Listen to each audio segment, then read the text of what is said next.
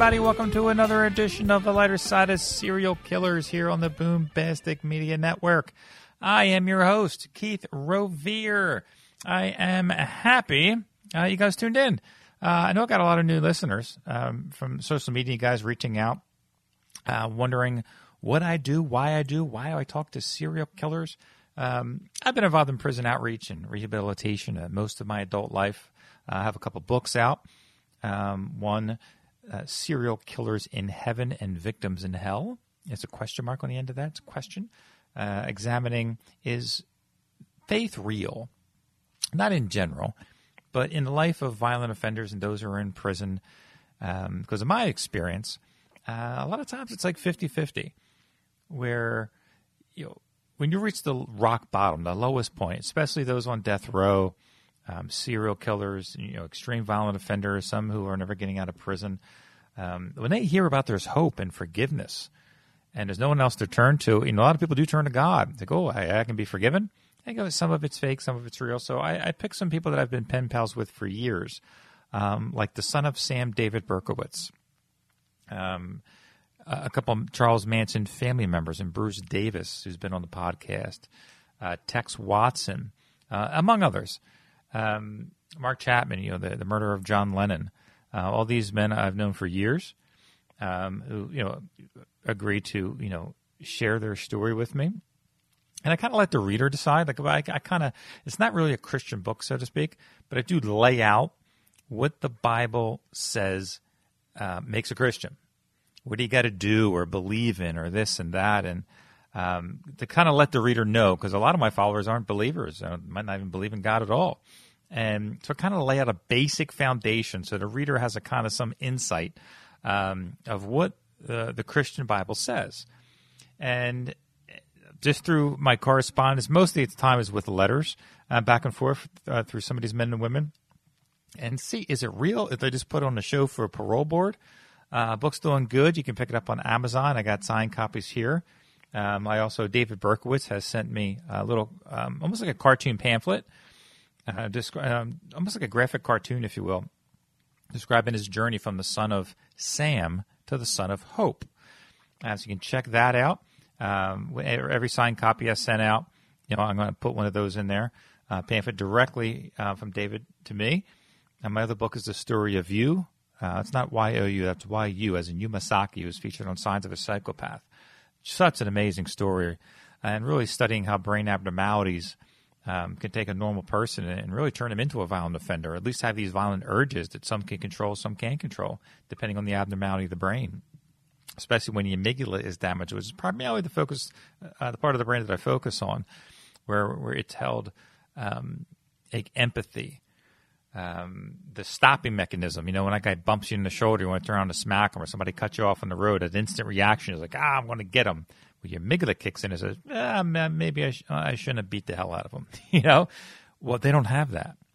So if they don't have the ability to stop, I kind of examine free will in their life, especially when they have no fear, no empathy, and no stop button. Really examine how we look at people. Yes, there's evil people in the world who do evil things, but there's also people who have brain abnormalities who do evil things. There's a big difference. And how the courts look at that. Prison rehabilitation, how that works. How the court system is looking at people with psychopathy and brain abnormalities, and how they treat them, how they sentence somebody like that. And on and on. But again, that's called The Story of You. You can pick that up. Again, it's signed copies. Yu Masaki, who is featured on Signs of a Psychopath. I believe it's the first episode of Season 3 called I Am Strange. If you watch that, you really get a sense of who Yu is, and it just captivated me. I had to reach out and write to him. And you come to the realization that somebody like you, who was born autistic, but with an abusive father, they had no idea, or no, I don't think they really cared, at least not from his father, how to treat him, how to diagnose somebody with autism, especially Asperger's autism, mixed with abuse, schizophrenia, which apparently ran in his family, psychotic. It was just amazing. And every time, every phone call, every letter, he would say something new that just blew my mind. I was like, man, I got to write this. I got to tell his story. Again, it goes down many roads. And also on the same path as that, somebody else who has something very similar going on with Asperger's is Wayne Allen Ford. notable serial killer. He was the one, if you remember, turned himself in, him and his brother, with his brother's guidance, and kind of begging him to turn himself in, which he did, and the police didn't even believe him. I'm not sure. Are you the killer? You're not the killer? Well, when he pulled out of his pocket a woman's breast, who he was known to cut off. Yep, we got the guy. I've been talking a lot to Wayne lately. He's agreed to come on the podcast. We had a couple great phone conversations and, a lot of letters and emails back and forth. He wants to tell his story. I mean, he's read my book. I sent him a copy of it. There's two doctors at his facility, one who read it and the other one's reading it now. I'd love to have them come on, but I know, that patient, the confidentiality agreement, so to speak. But I might just have them on, not necessarily talking about Wayne, but just in general, how these abnormalities can change people from normal person to having these horrible thoughts. They give many examples in the book about that, which you guys hopefully you can pick up on Amazon. And what you has done, You's an artist also. The book is filled with his artwork drawing the crime in different scenes throughout his life. He made up some bookmarks that he signed on the back. So again, if you want a signed copy of that, reach me out to me on social media. I can get you a copy, or just go to Amazon and leave a review. Reviews are coming in, which is pretty good. They're all 4 and 5 star reviews. So I appreciate it. Some other stuff going on before we get to the matter at hand, which is the happy face killer Keith Jesperson, the Long Island serial killer, Mr. Rex Heuermann. I guess you pronounce his last name. I was almost on an episode of Dateline NBC coming up this month. One of the producers reached out to me through a friend. She listened to a lot of episodes of my podcast, and just loved it. I might do something with them in the future. I was kind of bummed that I guess the main producer wanted to go in a different direction, which is a bummer because that direction did not include me. That would have been great to have a couple, some million viewers looking at my ugly mug on the TV and hear about the podcast. But you never know what the future holds. But the topic she was really fascinated was Keith has reached out to serial killers in the past. And we're going to talk about that tonight. Or Keith is going to be talking about that tonight. And he asked for the address for Rex at the jail he's being held now. I found out the address. I sent it to him, and he wrote Rex a letter. And Rex wrote back. And she was fascinated by that. They're going to use that as part of the story on this 2-hour, I think it's going to be 2-hour feature on Rex. And I was going to be part of it talking about that, among some other things. But unfortunately, that's not going to happen. But that's okay. I got a new connection, a producer in Dateline, and so things are looking good for me. But tonight, we're going to hear directly from Keith. I wanted him to talk specifically about his relationship with some other people that he has written over the years as far as being a pen pal. So without further ado, let's hear from Mr. Happy Face himself, Keith Jesperson. Hi. Hey, there you go. Yeah, I finally found a phone I can sit down at. Oh, that's good. Definitely good. My leg, I got that screwed up knee. Yeah. So, you notice that I'm in the news again today, huh? Did they announce everything? Florida. Florida case is out in the open. That they know who she is and how they found out, and that they mentioned my name, and they didn't do a whole lot on it, from what I understand. Yesterday, I got a arrest warrant out of Florida. No, I'm sure, yeah. So this is, it's all going to, they're either going to do a video, or who knows, they might get a wild hair up their ass. They might send me there, stand in front of a judge to say I did it.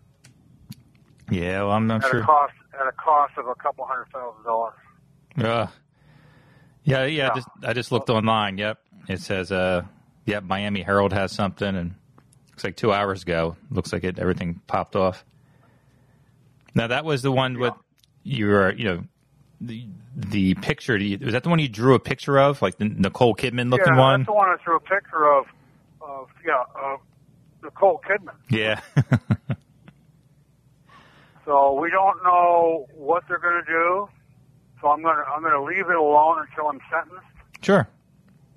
I don't want to piss off the judge. I don't want to say something that's going to piss off everybody down the line. And I know what I'd like to say to the court or to the judge, and which I will if they allow me to say it, is that over the years I've seen a lot of people go in front of a judge as murderers, and they blame the victim for why they killed them. And I was like, that's just the wrong thing to do, because it wasn't the victim's fault why I injected myself in their lives. Of course. Mm-hmm. So I injected myself into their lives, and that's why they died. It's my responsibility. It's not their responsibility. They did nothing wrong, according to them. Sure.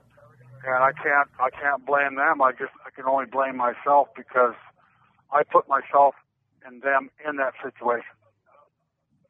Yeah. And so that's the play on that. Did you talk to? So did you want to do anything with this podcast, or are you're recording now, right? Yeah. Yep. I'm up here. Yep. Up in the studio.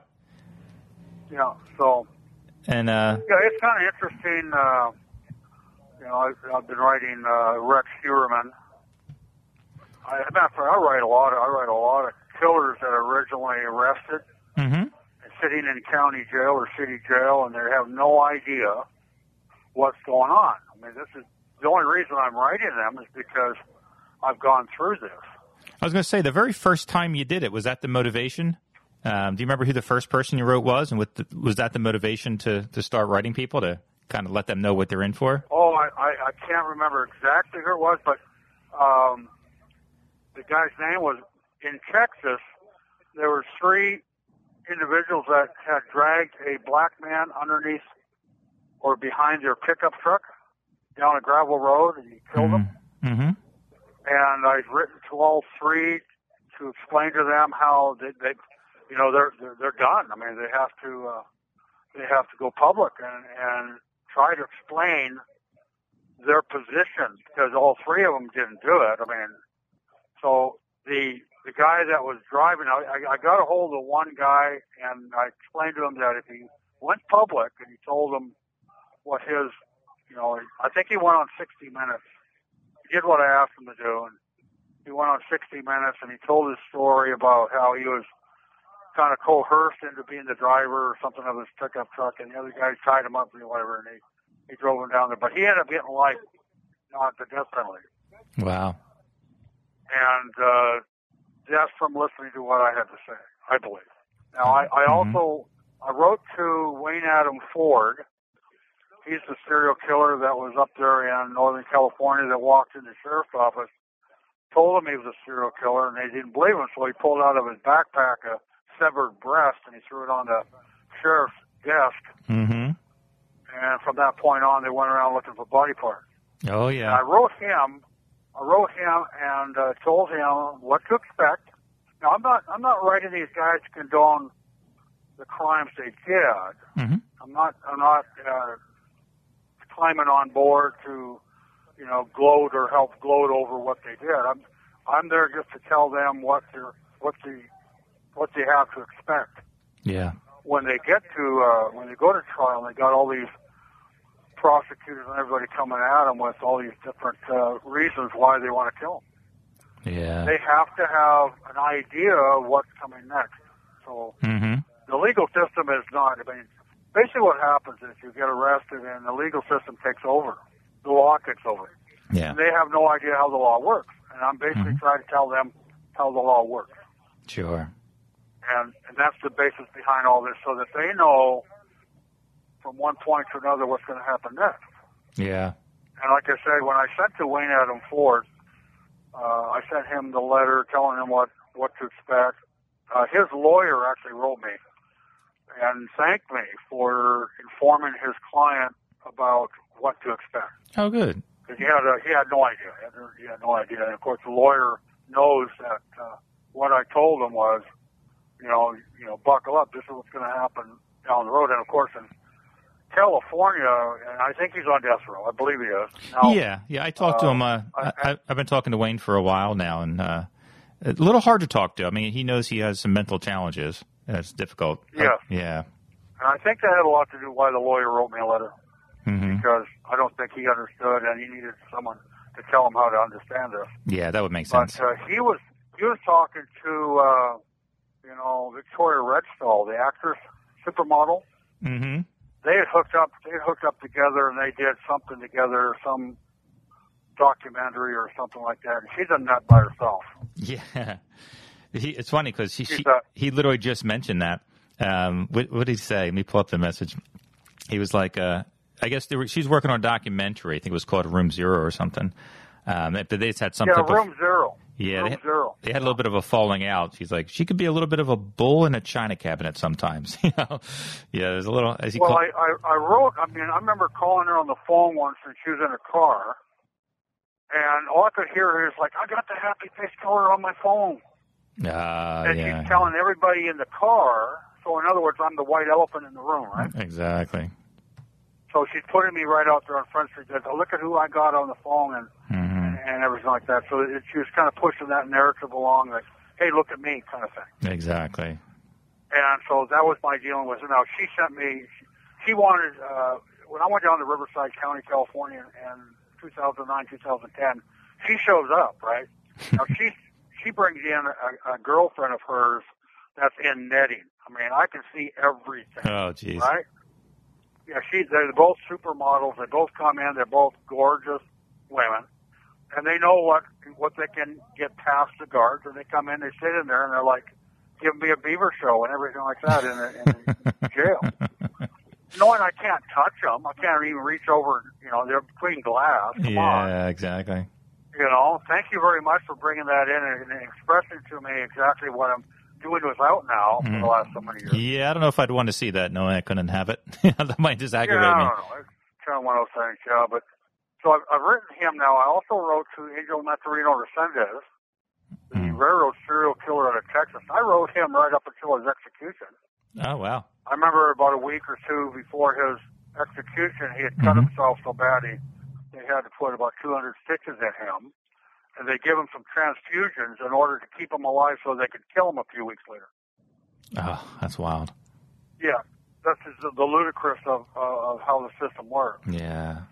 Now, lately, like I said, I've written to Rex Heuermann, the Long Island serial killer. I basically told him the same thing I told everybody else. So this is what you're up against. Now, I told him you need to own it.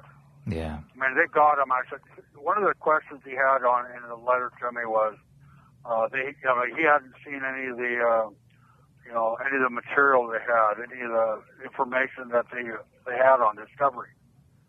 And I wrote him back and I said, "There's no discovery. If you're innocent, there's discovery. But if you're not innocent, you already know what they got." In other words, he has all this. I mean, they would not have arrested him unless they had enough information to take him to trial and convict him. Of course. Period. Mm-hmm. And he needs to learn that. He needs to know that. I think I wrote down what he wrote in the first little couple lines, and basically he says, "First off, I would like to say thank you for your letters and advice. They have been a help and comfort to me. I do understand what you have said and taken it to heart." That's what his response to in the letter. Mm-hmm. And he goes on to talk about timing to do things. He asked me about what my life was in OSB, my day-to-day in OSB, what kind of food do I have here. He was concerned about, do they have butter on bread, that kind of thing. And now I feel he was scared. He doesn't know how to solve himself. He's, like I said, he got arrested. He has to deal with lawyers, and the lawyers are feeding him a defense. They're going to come up with some kind of defense for him, and I don't think he's quite sure what he really wants. I don't think he really wants that kind of defense, but he doesn't know how to tell him that. Okay. And then I went and sent some letters off to him, explaining to him how I took care of my case. Sure. I basically what I had to do myself was that I had to call the detective in about late at night, about 11 o'clock at night. I talked to the detective for about 6 hours, and I confessed 100% to all my cases, so that there was no discovery on anything.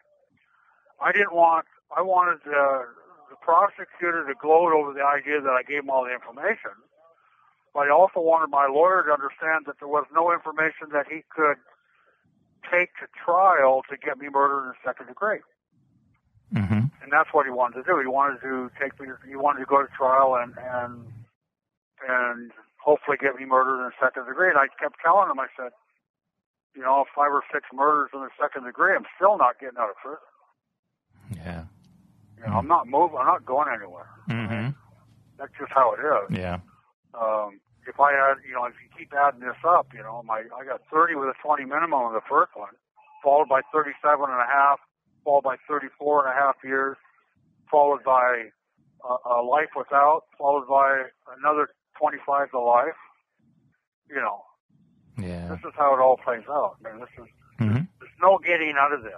Mm-hmm. And that's how I explain to these guys. Did Rex when they get arrested for a multiple, there's no getting out of it. You've got to look at the final solution is you're going to be found guilty.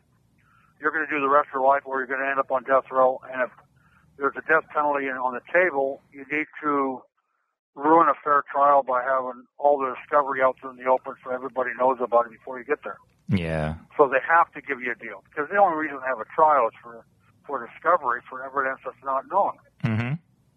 If you go public and you tell everything on yourself, everybody knows that's what you did. What's the prosecutor going to do? He's going to say he's going to take you to trial, and he's going to get up there and say, I'm going to prove to you that everything that Mr. Jesperson told you 6 months ago is true. Yeah. But even though he told you the truth, even though he came forward with full responsibility, I still want you to kill him anyway. Mm-hmm. And that's what you'd have to do. Yeah. They don't want to do that because it throws a mockery. I've been told I don't play fair, but that's how the system works. You have to use the system against itself. Mm-hmm. And the problem is that when people get arrested for murder or multiple murders or any crime like that or serial of anything, they're facing a longevity there. They're going to serve a long time. Yeah. And some of them, like what about Ted Bundy did? Ted Bundy, I didn't write him because I wasn't around when he was there. But anyway, when Ted Bundy went to court, he had tried to be a lawyer one time. So what he wanted to do, he wanted to lawyer his own defense. Mm-hmm. And in doing so, yes, he got a lot of publicity, but at the same time, he screwed himself. Yeah, definitely. He was offered a life sentence if he just settled everything and just went quietly into the night. Mm-hmm. But because he wanted to glorify himself, he put himself out there, and he got the death penalty. And then, of course, later in life, he had, he have, a daughter, a wife? Yeah, wife. Like that. He started having a family. He had something that he could live for. Yeah. And then, he wanted to help with the Green River Killer, trying to help them. And, of course, that's not going to help. I mean, he doesn't know anything. Mm-hmm. So it basically came down to, he screwed himself. They got tired of him talking. Yeah. And then they even asked him. That's how Ted Bundy ended his life. He got tired of him talking. Said, I don't care how many more people we kill. We're just going to kill you. We don't have to hear about it anymore. Mm-hmm. I mean, I don't think there's. Of course, I don't think there's a lawyer in the right mind where because his teeth were all messed up, and they told him as a sham because one of the girls had bite marks and didn't have that physical evidence to prove that it was him, so they conned him. They're like, hey, you're going to be on TV. Would you like us to fix your teeth? We'll give you, straighten out your teeth and do some work for you. He's like, oh, yeah. Okay, just bite down on this. We need a mold of your teeth. And, of course, they took that mold, matched it to the bite marks on the girls. Oh, we got you. It's done. A lawyer would not let you do that. It's like a... They do what they have to do to get the case, get the evidence. And he basically he sold himself down the farm. That's what he did. He sold himself. Yeah. Oh, and he wasn't as smart as he thought he was. And we're not all. And I'm not saying I'm smart. I'm saying that I just understand the law better because I went through it. Oh, experience. Yeah, it's experience. And it's just a fact. And I just tell them this is what I did to get. I got 2 people out of prison within. So when I went public in September of 1995, I went public. Say I was, in fact, a happy-faced killer, and then I did that murder where those 2 people were involved. It only took me a month to prove that I was the killer of those of that person that those 2 people were in prison for. Mm-hmm. It took another month for them to get it together to get them out of prison. So by November 2nd, I had my first murder conviction. So I started on September 19th when I went public. November 2nd, I had my first murder conviction. On December 15th, I had my second one, and my third one on December 19th. So I had 3 murder convictions within 90 days, and I've gotten 2 people out of prison just doing what I think was the right way to do it. Yeah. And that was to force my guilt down their throats and force them to accept the fact that I was guilty. Mm-hmm. The problem with most people, they get in there, they let the lawyer take them, and they're trying to say they're innocent. But they're not really saying they're innocent. They're trying to say they're not guilty. And that's how the law reads. Yeah. You can't plead not guilty, or you can't plead you're innocent at your arraignment. I don't even know why they have arraignments. You might as well sit in your jail cell and have them hand you a paper that says this is what you're being charged with. Yeah, definitely. Because you cannot say you're guilty because the law will not allow you to do so. Gotcha. You have to enter, the court will enter a plea of not guilty. And that is, they're not saying you're not innocent. I mean, you're innocent. They're saying you're not guilty because of the statute of all the different crimes they're going to lay on you. So they can deduct some of those to make a deal. Do you get a sense from They always go overboard with charges. You can have one murder and 6 different charges of murder on one person. Why? To cover all the spectrum of murder from manslaughter all the way up to murder in the first degree. Yeah. It's all about percentages of the gray areas of crime. Yeah. Do you get a sense from Rex about how he was feeling or what his thoughts were about anything? I think he wants to do what I told him. I think he's biding his time to see how it plays out. Yeah. He's only been down 4 months. What is it? Something like that. Mm-hmm. And so that's not a long time. No. The system runs really slow. So he might need about 6 months or a year before he even goes to trial. Mm-hmm. He may have to sit down and discuss it with his lawyers. All right, there's no real defense here. This is what we need to do. Let's just go ahead and make a deal. And then the lawyers come off like they made a deal. Yeah. And I think you told him. And that's what I think you told me before that you told him that the hard time is right now, like the jail. Yeah. It's almost you want to get to prison as quick as you can. The hardest time you'll do is county time. Yeah. And what's the main difference? The hardest time is county time, city time, whatever. It's the hardest time you'll ever do. Now, what are some of the differences for those? If he goes to prison, if he goes to prison, it'll get easier. And what makes it easier for somebody? Well, it's because you now get into routine. You already know what your convictions are. You're set up, and you're not moving. You're not going to court. You're not doing any of this moving back and forth on court. And you don't have the jail shuffling you around, going to everywhere you're going for hearings and different things. The food is different. The food is better in prison. Mm-hmm. You know, what he's worried about butter on his bread, well, he'll get margarine when he gets to prison. Yeah. But he'll have, if he stays in New York, he'll be in protective custody. But he still will be in prison, but he'll be in a cell like death row would be. And nobody's going to get to him, so he can. But in county, they can get to him.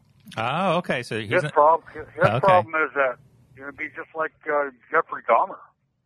Now, Jeffrey Dahmer went to prison, but they set it up so he could get got to. Yeah, exactly. That guy come in and beat him to death with a broom handle. That should never have happened. But there's enough people that wanted him dead, so that's how that happened. It's just no different than that guy that had that island with all the sex trafficking going on. Yeah.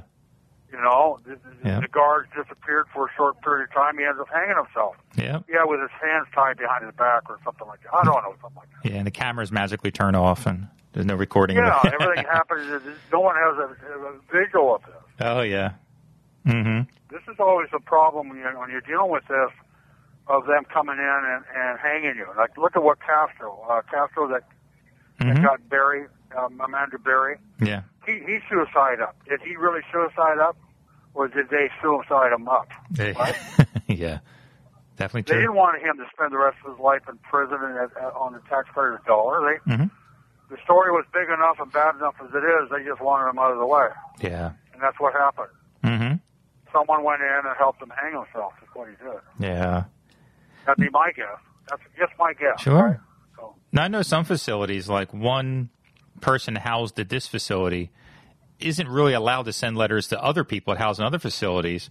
I guess your facility is a little different. Like, it was actually surprising that when I gave you his information, I said, we'll try to send him a letter. I was surprised that you were allowed to do it, and I was surprised that his facility accepted that. Like, he knows. I mean, they know that you're writing him, I'm sure. Well, they know I'm writing him, right? Mm-hmm. They know I'm writing him.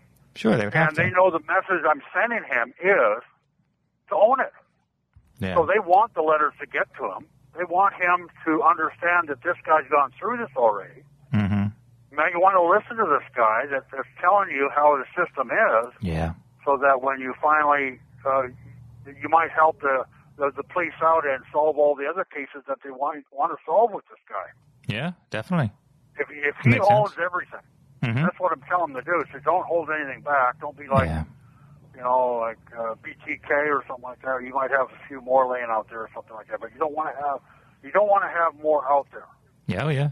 When you settle your case, you get everything in writing. When he does that, then he has to have everything out in the open so that it's all discovery out there, that all these cases are put away. Definitely. So that you don't have one come up 20 years later. Well, look at mine. In this one case I worked on here in Florida, mm-hmm. has been has opened up 27 years later. They finally mm-hmm. get around to settling the case. Yeah. Of course, it's a little different because they didn't know who it is. Sure. Now they do. Did you get this? Whatever. Yeah. What's that? I was going to say, did you get the sense from him? Because you mentioned BTK. Like, some people, like yourself, you wanted to get in and out as quick as you can, which you did. But other people, like BTK, made a spectacle of it. Like, when he was in court, he went detail by detail for every aspect of the murder and relished in it. Did you get a sense? I explained that. Mm-hmm. I explained that. If you want press, this is something you're going to get it. Yeah. If you want the press, you want to be in the news every day, go to trial. Mm-hmm. Go to trial every day. You'll be in the news. You'll be on court TV every day, and they'll be discussing your case. Oh, yeah. So for the next 6 months or a year that you're in trial, you're going to be on the news. And then when you hit the prison, everybody in the prison is going to know what was said on court TV and everything. I said that could be a bad thing, right? For somebody. It's a bad thing. Yeah, for gets to know, everyone mm-hmm. gets to know everything that's going on. I mean, it's like, how many people watch the news? A lot of guys in prison don't watch the news. They don't want to watch it. But when they get other inmates tell them, hey, man, you got to watch the news. This guy's on TV. And next thing you know, you got, instead of maybe, like in this prison, we got 2,200 people, maybe 50 people saw it on TV. Well, if it's coming on the news later tonight or something like that, there might be 500 now watching it. Yeah, definitely. Yeah. Did you get the sense? I know it's only one letter. I mean, he's probably going to write you back again. I think you said you're expecting another letter. Well, he told me he's only writing to me. Yeah.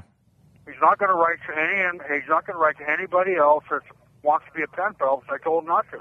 Yeah. I told him, I said, anytime you write to a pen pal when you're not convicted, he's not convicted now. Exactly. He's just a suspect right now. That's all he is a suspect. Mm-hmm.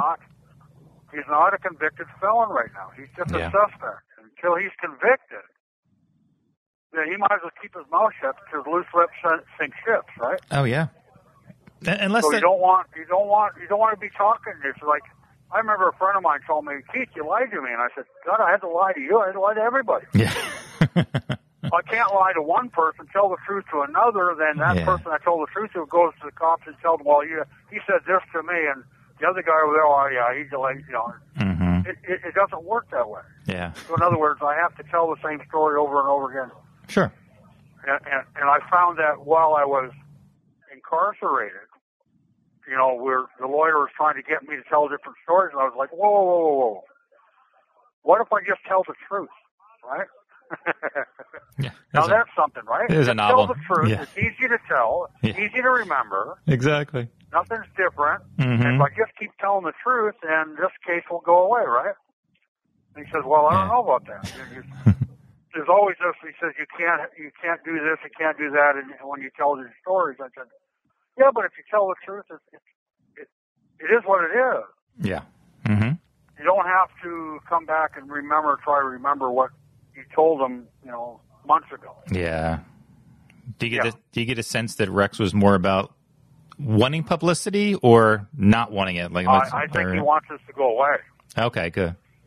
Good. I think I think he really wants this to go away. I don't think he likes the limelight that he's getting. Okay.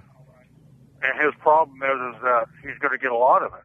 Now, we'll soon see how far he goes along with this and moves this along, because if he goes to trial and they're in court every day, we know damn well he doesn't have the balls after killing to step up for himself and prove that he can take control of his case. Yeah, for sure. Well, so I'm and sure that's the problem. A lot of guys don't have that power. They don't. They can't rationalize it out. How do I get it away from my lawyer? You pretty much sometimes you have to throw caution to the wind and just do it. Mm-hmm. I mean, you've got to look at the end result. If you're going to be found guilty, period. This is the end result. Yeah. This is it's going to happen anyway. You can't do anything about it. So why not just push it along? Yeah, definitely. Well, I'm sure he's going to write you back. You'll have get more of a sense of what it's going to be like. I wrote him to let him know that my daughter, Melissa, is doing a GoFundMe page for his wife, his ex-wife. Yeah, you told me. Yeah. And I'm like, I'm telling you, I just heard that, and the other day I just wrote him back. I said, my God, my daughter, Melissa Moore Penoyer, is the last name, Penoyer now, is now helping her do a GoFundMe, and that's all the power to her, right? Because she needs help. I mean, she didn't know what was going on. Yeah. She needs help. She needs financial support and stuff like that. So all the power to her.